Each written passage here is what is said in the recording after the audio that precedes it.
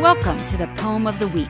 Each week, our poems are intended to help you practice the best, most current medicine by alerting you to studies that could change your practice. As usual, our host this week is National Public Radio's Dr. Michael Wilkes and Essential Evidence Senior Editor Dr. Mark A. Bell. Gentlemen. Hello, Mark. How are you?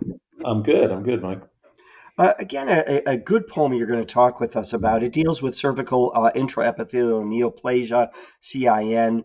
Listeners will know this is a pre-malignant squamous cell lesion, the uterine cervix. The only way I think you can make this diagnosis is with the cervical biopsy. The purpose of biopsies is to prevent progression to full-on cancer, but we also want to avoid overtreatment since lots of these lesions can spontaneously regress, and treatment, isn't fun, and it can have some side effects.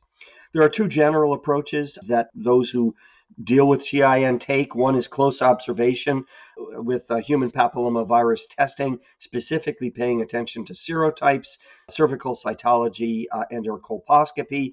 And the second, more aggressive, is treatment with excision or ablation, usually of the cervical transformational zone. The risk for progression of cancer is related to several things. Some might relate to age, some relate to CIN grade, some might relate to the type of human papillomavirus that the patient has.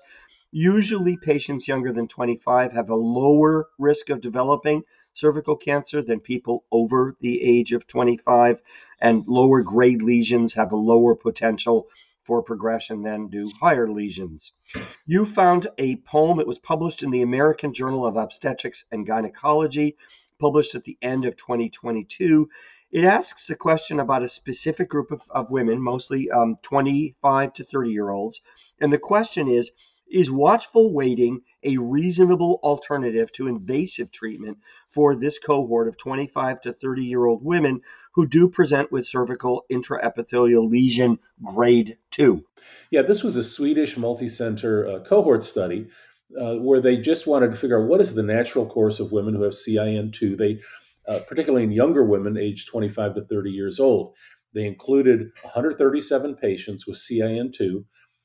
They had to have a fully visible squamocolumnar junction, a transformation zone of type 1 or 2, and they had to have had results for HPV testing within 3 months of the biopsy. They excluded any patients who were immunosuppressed or HIV positive or in cancer treatment, previous treatment for CIN, or who were pregnant. They did a follow-up that included colposcopy, cytology, HPV testing, and at least 2 cervical biopsies every 6 months for up to 24 months. So pretty intensive follow-up. They did a LEAP procedure to excision for any patient who progressed to CIN3 or higher or had an adenocarcinoma in situ during the study period. LEAP was also performed at the conclusion of the study if someone still had CIN2 a couple years later. In patients with partial regression were followed until they were completely regressed. There were 10 patients who didn't complete the protocol, so there were 127 in the analysis. Of those, 21% had been vaccinated for HPV, half before the initiation, before the initiation of sexual activity. HPV types were non-16-18 in 56%, HPV-16 in about a third, HPV-18 in 3%, and HPV negative in 5%. So the vast majority were HPV positive. In the overall cohort, CIN2 regressed partially or totally in 83% of the patients who had an HPV other than 16, but only about half if they had HPV 16. That was a significant difference.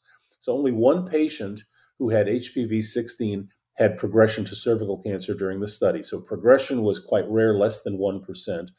Only one patient with HPV 16 had been vaccinated, and the vaccination was after the initiation of sexual activity. For women, so bottom line, for women aged 25 to 30 years who have biopsy-confirmed CIN2 and an HPV type that is not 16, a lot of those lesions, over 80% at least, partially or fully regress within 2 years without treatment. So I think watchful waiting might be an option for that group. The reason to do watchful waiting is that LEAP can be associated with cervical stenosis, can affect fertility. And so women wanting to avoid that Seems like that might be an option. On the other hand, with HPV 16, only about half had partial or total regression, which suggests that maybe immediate treatment might be warranted. Most of the progression or regression was evident by 12 months. So if it was going to regress, you were going to see it within about a year. I'm not at all surprised that 10 women failed to complete the study protocols. Yeah, it's a lot. A pretty aggressive protocol. Again, it reminds us how important it is to do serotyping. This is a great example of where it's not just HPV positive, but you really need to know a little bit more detail. Absolutely. Thanks, Mark. We'll talk with you in a week. Sounds good. Thanks. Well, that's this week's poem. Thanks for listening. If you'd like to read this and other recent poems, please go to www.essentialevidence.com. And please join us again next week for another medical poem.